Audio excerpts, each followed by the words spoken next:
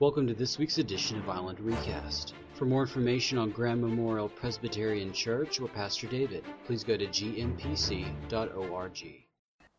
At some point in one's life, one should read about the adventures of Peter Pan.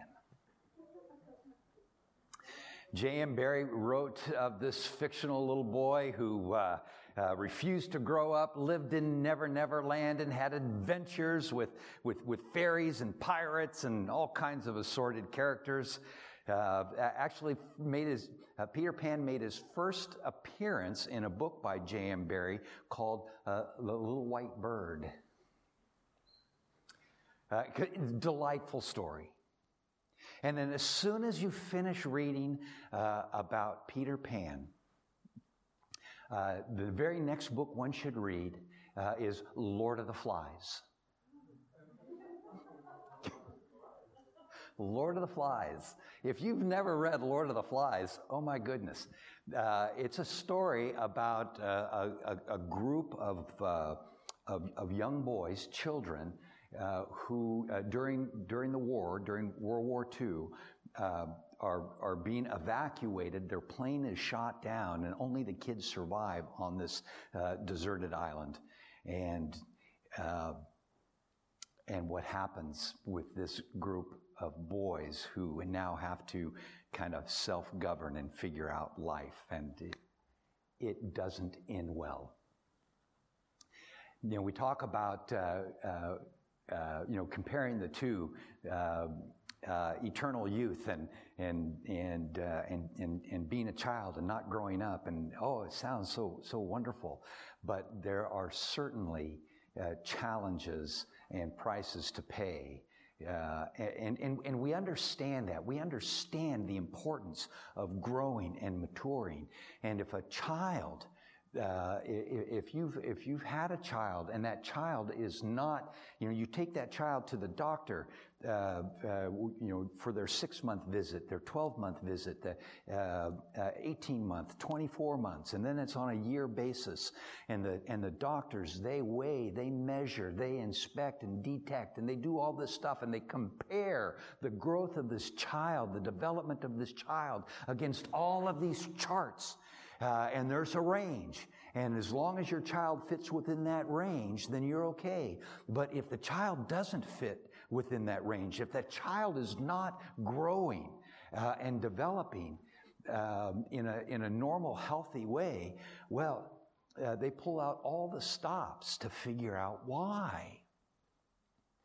And there's actually a medical term that they use for children who are not growing and developing properly, and it's called failure to thrive syndrome. The failure to thrive syndrome. And it's a grievous thing if a child doesn't grow and develop and become, hopefully, a self-sustaining, productive adult contributor to society, right? Isn't that what we all want? Yeah, I tell my kids, you're on your own when you're paying your own health insurance. If you have your Bibles, I would invite you to open them up. We're gonna start at the end of the 5th chapter of Hebrews and continue into the first couple of verses of chapter 6. We'll start at verse 11. And the author of Hebrews, it's so important every now and then as we're working our way through to go back and reread what we've already read and think about what we've talked about. As the author of Hebrews, working with Jewish background believers, probably in Rome, struggling because they're being torn by 3 different communities. They're being torn by the secular community. They're being torn by the Gentile background believers who think they are too Jewish, and they are being torn by their Jewish history that is pulling them back into a system of the Old Testament where one's righteousness was based upon one's ability to measure up to all of the requirements of the law. And we're not talking just the 10 Commandments here. within Judaism and the three kinds of law that we see in the Old Testament. We see the moral law, but there's also a civil law and there's a ceremonial law. And if you add all those laws up, it comes up to 613. But wait, there's more. They were so intent on making sure that people did not violate the 613 laws that made up the moral law and the civil law and the ceremonial law, that they began to create fencing laws. Where they would create laws that would literally put a fence around the 613 laws. So and then there were, the circle just kept going on and on and on to the point where it's like, oh my gosh, you literally on the Sabbath you can't drag a chair, you can't move a chair across the room for fear that if you drug it on a dirt floor, you'd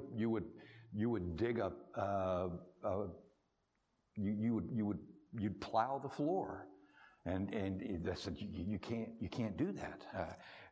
But there are always ways to kind of skirt around the issues. So say I want to go spend some time with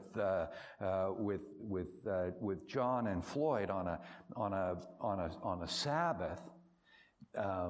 I just need to make sure that the day before the Sabbath, I stop by your house and leave my coat, because I left my coat, so I can travel over to retrieve my coat, and then we have an opportunity to chat and visit or whatever, and then I'm going to go off and do my own way. So they had these laws, and it just became so oppressive. And of course, that is a lot of what Jesus was pushing back on as he dealt with the scribes and the Pharisees, where they made their own traditions more important than the very laws themselves. So the author of Hebrews, as he's dealing with these Jewish background believers, and they're feeling this tug, and they're coming close to abandoning their faith in Jesus, he wants them to understand the importance of Jesus. He wants them to understand that Jesus is more important than the angels, more important than Moses, that there is a faith here that they need to hang on to, because the current of the culture around is always going to be tugging and pulling, and if you are not anchored, you will drift. And so the author of Hebrews really wants to make this clear. And then, of course, starts talking about the importance of Jesus as the high priest, greatest of all time. And then last week we were introduced to Jesus as a high priest in the order of Melchizedek, which is just continually blows me away. And we looked at a little bit at Melchizedek last week, and we'll look at Melchizedek again after Easter. But in today's section, we're looking at chapter 5, verse 11. The author is referring to Jesus as the high priest, and in verse 11 says, "We have much to say about this, but it's hard to explain because you are slow to learn." Ouch. You kind of step back here. In fact, though by this time you ought to be teachers, you need someone to teach you the elementary truths of God's Word all over again. You need milk, not solid food. Anyone who lives on milk, still being an infant, is not acquainted with the teachings about righteousness. But solid food is for the mature, who by constant use have trained themselves to distinguish good from evil.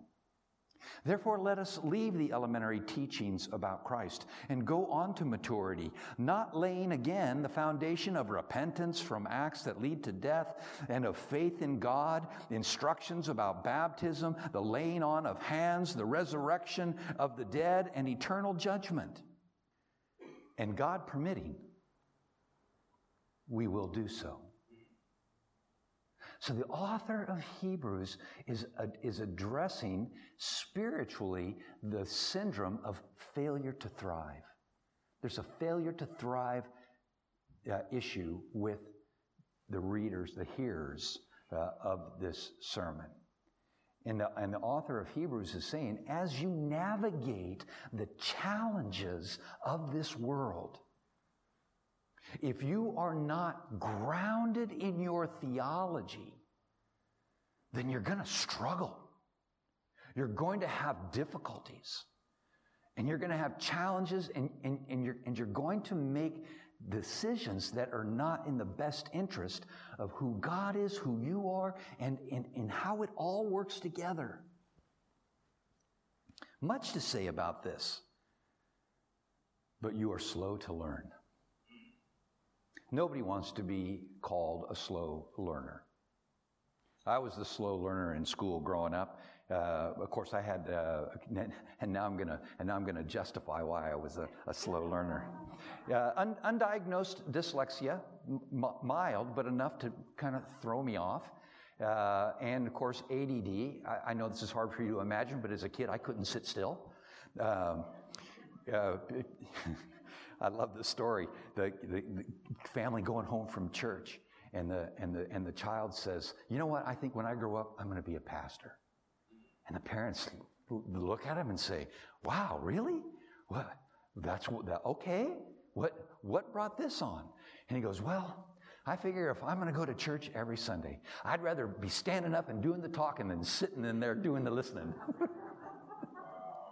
So, Thomas, my mic seems a little hot. I feel like I'm just getting a little reverb back on me here. Anyway, okay, so nobody wants to be a slow learner, but the point is that one of the things that we hope to do in our children is to develop this concept of being a life learner. And sometimes people will get a little bit into something and they stop. Now, maybe they stop because they have no interest in it, or maybe they stop because they think now they know it all. What is it that kids ought to go off and be on their own when they're 16 years old, when they know everything, rather than 8 years later after college when they realize they know nothing. But you know, we get to a point where we think, okay, I got a handle on this. What does this really mean? How does this work for me? And the author is struggling because the community that he's dealing with, in the length of time that they have been followers of Jesus, they ought to be able to be teaching others. But they still need someone to teach them the elementary truths of God's Word over and over again. You need milk, not solid food. You can't digest the solid food yet. Love to give you a nice, thick, juicy T-bone steak, but you can't handle it right now. You got to have this. You got to have this simple food first. The elementary teachings, and these are the things that we build our theology on that help us to then navigate the world in which we live. We all agree on a couple of things. We all agree that the world in which we live is a pretty spectacular place. That's really not up for debate.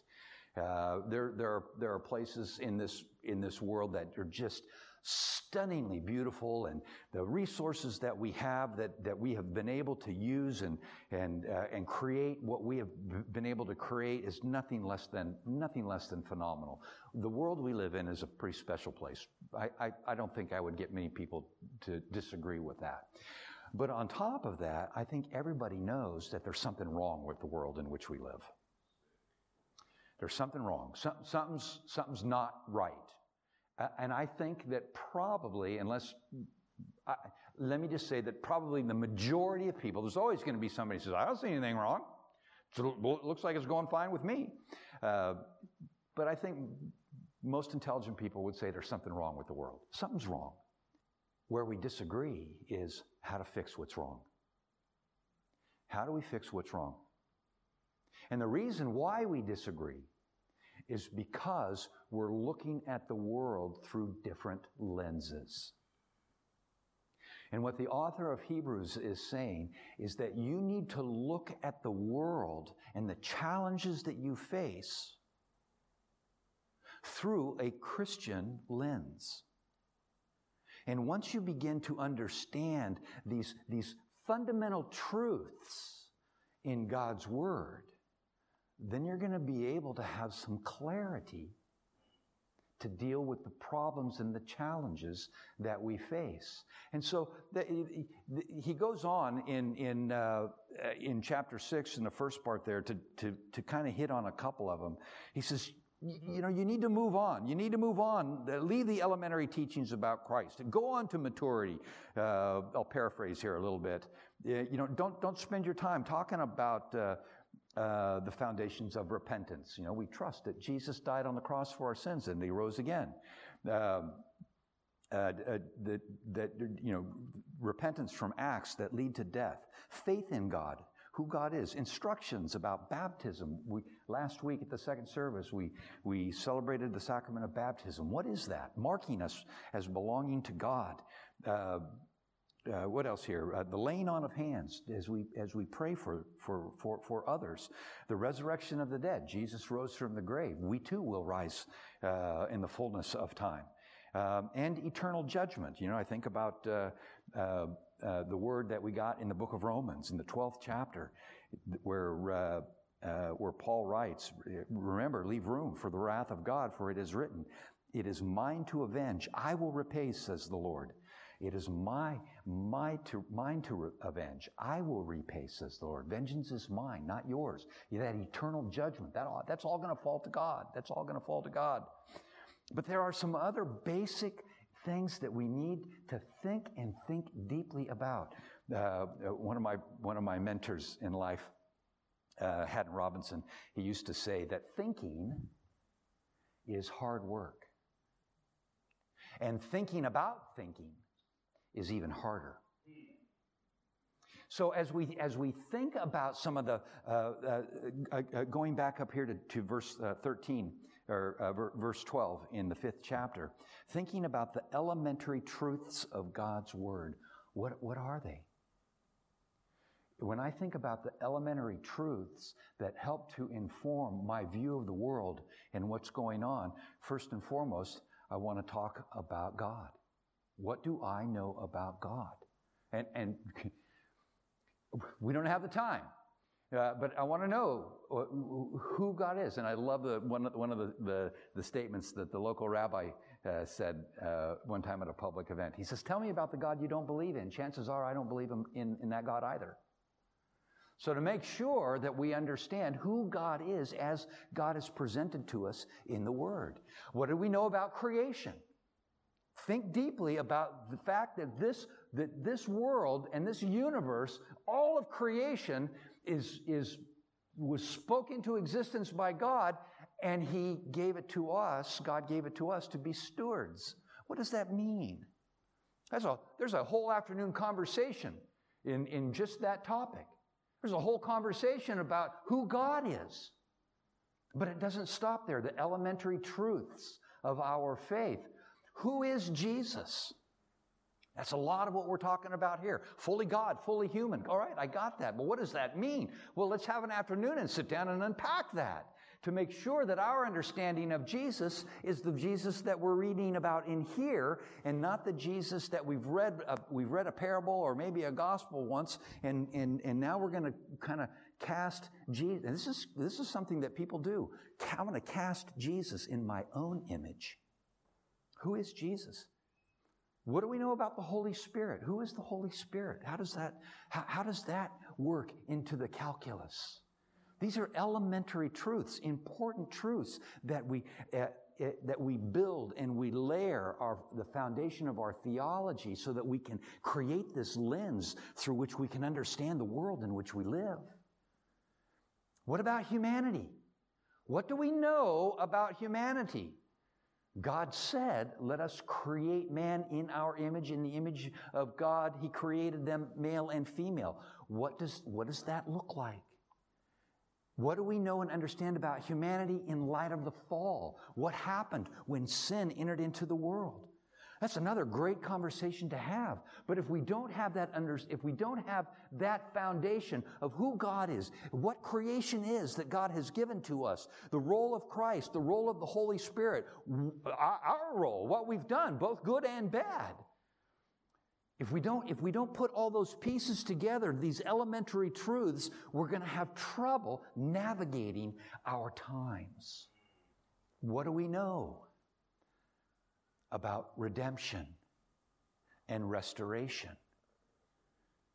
It's been said that time is broken up into 4 sections: creation, fall, redemption, and restoration.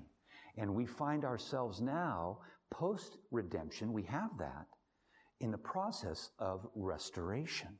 Well, what does that look like in our lives as we become more and more like Christ? Those are the elementary truths. And again, we could spend the afternoon on any one of those topics, and maybe one of these days we'll do that. We'll just start having these conversations. But those are the elementary truths that we need to have and understand so that we can navigate the world in which we live. If we don't, if we're not able to do that, or if we are operating on a false narrative, and I know many of you have worked through with me the Good and Beautiful books by James Bryan Smith, Good and Beautiful God, Good and Beautiful Life, Good and Beautiful Community, and that's where the soul exercises came from. At the end of each chapter, Jim puts a soul exercise, and I kind of nicked those and reworked them a little bit to put them into the form that you see on your bulletin. We printed these off on cards. And when we had Jim Smith out here for an event, and he saw this and he saw those cards, he thought, that's great. In fact, he took a stack of cards with him when he left. So I have his permission. It's only plagiarism if you don't tell where you got your source. I got it, and he's okay with that. So the importance of laying that foundation so that we can then apply ourselves to the next levels of maturity. You start out in school. What's one of the first things that you learn in school? You learn your ABCs. If you don't know your ABCs, you're never going to learn to spell. And if you don't learn to spell, you got to learn to spell to recognize the words, and you got to be able to recognize words so that you can read sentences, and you got to read sentences if you're going to read and learn. So everything builds. You don't give a child in the first grade a calculus book and say, figure it out. You just don't. You build on it. You build on it. And that's what the author of Hebrews is saying, is that we need to build on these elementary truths of God, work them over and over again. The author is saying, I'm sorry that this is where you are, but you got to be here because I see a failure to thrive. Peter Pan is a myth. The Lord of the Flies is frightening. Let us grow and mature in our faith, understanding these elementary truths. But still being an infant, not acquainted with the teachings about righteousness. But solid food is for the mature, who by constant use have trained themselves to distinguish good from evil. They've trained themselves to distinguish good from evil. And that's what we're about. As we use these exercises, 3 things. Remember, the last couple of weeks I've been encouraging you to do 3 things. What are they? Number 1, read the Bible, because this is our external authority. And my theology is wrong somewhere. I'll be the first one to admit that. If you can show me where my theology is wrong according to Scripture, I'll be grateful to you. I need this external authority in my life. Number 1, we need to read the Bible. Number 2, we need to pray. And number three, we need to exercise.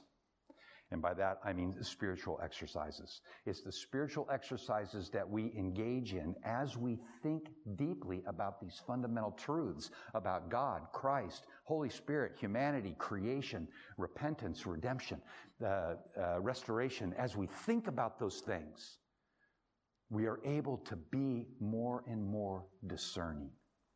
And there's a huge lack of discernment today. I mean,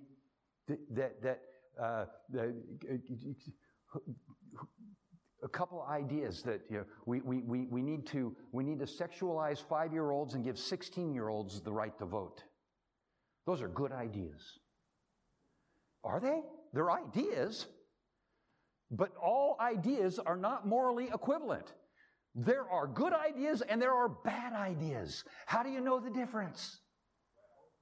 You know the difference because you understand the fundamental truths from God's Word about the world in which we live and who our Creator is and the plan that He has made for us to be able to train ourselves, to grow and to mature so that we can determine the difference between what is good and what is evil. Again, nothing new in the world. I was reading in Judges, and there's this story in the book of Judges about a guy named Micah. Not you, Micah. There's another Micah in the Bible who's a great guy, but this Micah was a little off, and he steals from his mother. And she notices that she's been burglared, and she's lamenting that she has been bereft of her property. And her son comes up and says, "I took it, Mom." And she goes, "Oh, okay, bless you, thank you. Let's take a portion of what you stole and let's turn it into an idol, and let's start worshiping in our own home." And so he becomes a self-appointed priest in his home. And then one day a Levite comes to town and he goes, ooh, a Levite. Hey, why don't you come and live with me and you be my priest? And the Levite says, "Yeah, sure, I'll do that." The problem is the Levites weren't allowed to be priests. Only those in the line of Aaron were allowed to be priests. But what it says here in the 6th verse of the 17th chapter of Judges is that in those days Israel had no king and everyone did what was right in their own eyes. If you're not grounded, you make it up as you go along. And if you're making it up as you go along, you're going to do what feels good, not necessarily what is good. And in Isaiah, years later, Isaiah makes the statement in the 5th chapter, "Woe to those who call evil good and good evil, who put darkness for light and light for darkness." These are challenging conversations to have, people. I'm not saying that they aren't. But the answer is not to say, well, all ideas have a moral equivalency and it doesn't matter. We just need to love people and let people free to be able to do whatever it is that they want to do. There are consequences. There are consequences to the choices that are being made, and those consequences are affecting our societies, and they are affecting God's church today. In my prayer time today, I said, Lord, there's many worshiping communities all over the world, and within those worshiping communities is found your true church. There's a lot of immaturity in the body of Christ. It's been said that we're a mile wide and an inch deep. We know a little bit, and we think that's enough. We think that that's enough. And then what we don't know, we're just going to kind of make it up as we go along. And we're in a mess. The world is in a mess today. When I was in the Navy, I had hair. And the one thing about being in the Navy is that you had to have a haircut about every 2 weeks. You went through inspections and whatnot. And my friend and I decided that this was an opportunity to make some money. And so we pooled our resources. We went to the Navy Exchange and we bought a haircut kit. And we decided that we were going to practice on each other. And once we were accomplished barbers, then we would offer our services to our shipmates at a reduced cost from what they could pay for the barber on base. Sounds good. He went first. And he turned out to be a pretty good barber. But then it was my turn. I butchered his head. It was awful. He went to the barber and paid for the barber to fix my mistake. And all he kept saying is, wait till I get a second chance at your head.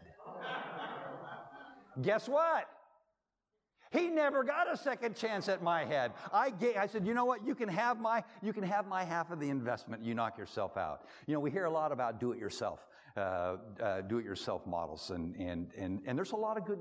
There are a ton of things that you can DIY, do it yourself, and you go onto the internet and you type in there into the search engine, and the field is populated with all of these things.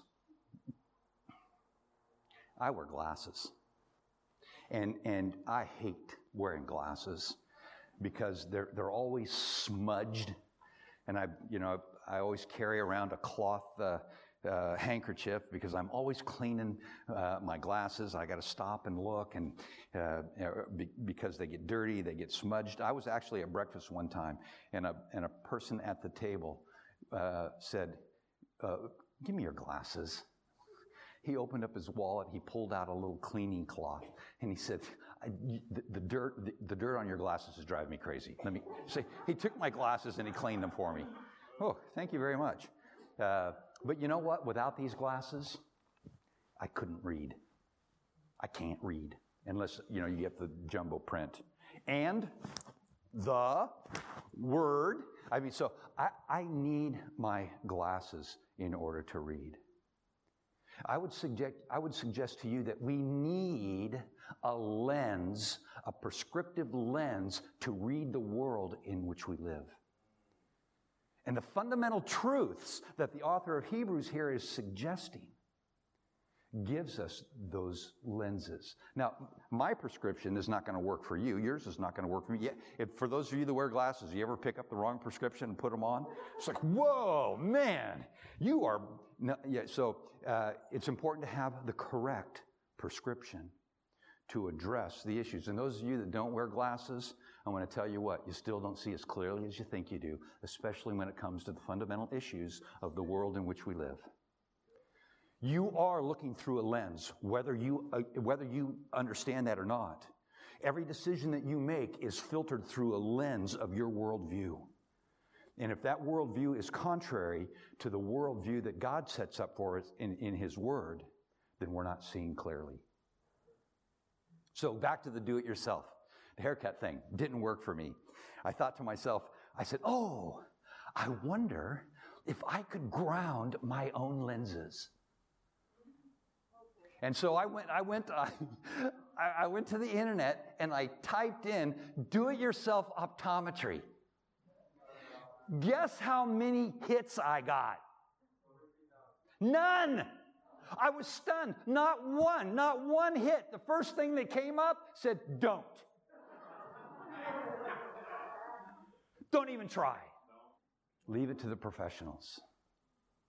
And when it comes to theology, when it comes to developing a worldview through which we see our world, we think we can grind our own lenses. And you know what? You don't need to have a professional, but you do need to have somebody that's going to walk through the Word and wrestle. People have said to me, well, you know what? The Bible is full of contradictions. Okay, let's sit down and let's read, pick a Gospel of John. I love that Gospel. Let's read it together until we come across a contradiction, and then we'll work through it. Is that fair? I'm not going to come back and say, no, the Bible doesn't have contradictions. Let's go through and let's read until we come up against something that we disagree about. And let's have a conversation.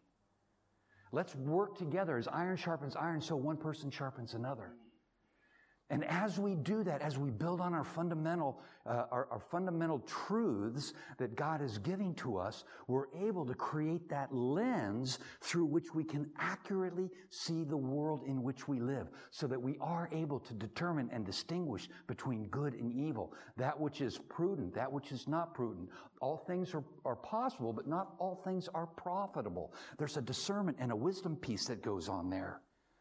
And if we're trying to do it by ourselves, we're going to fail every time. We need each other. We need a community so that we can reason together to understand this incredible world that God has given to us, so that we can begin to understand where the cracks are and what the problems are, so that we can then apply a solution. And the problem is that we're so fragmented in the church today that nobody wants to hear what we have to say. And so people are gun shy.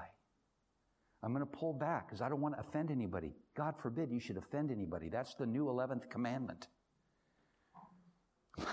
My wife, Jody, I love her to pieces. Somebody says to her, well, I'm offended by that. Her response is, well, I can live with that. Let's continue with talking about the argument that I'm presenting to you. It's like, oh, okay, yeah. Because today, if you simply say I'm offended, that means the conversation stops so we don't go any further. Really, you're offended by that. Let's unpack that. Tell me why you're offended. Help me to understand what it is that you believe that's different than what I believe, and help me to understand what you mean by that. And I'd be really fascinated to know how you came to that conclusion. Are those conversations that we can have today? In some circles, no, which is unfortunate. In the church, we have to have those conversations. We absolutely have to. We need to drill down and build that solid foundation of our theology in Christ so that we have the accurate lens to look at the world. Because without that, we're going to find ourselves in a combination of Peter Pan and the Lord of the Flies. And we're not going to get better. It's going to get worse. It'll continue to deteriorate. Our challenge is to not fall into the trap of failure to thrive, but to make sure that we are growing and maturing in our faith and understanding of who God is, who Christ is, who He has created us to be, and the opportunities that we have to live into the kingdom of God and show the world that there is real and lasting hope. Thank you for listening to Island Recast. For more information, please go to gmpc.org. The Bible tells us that there will come a time when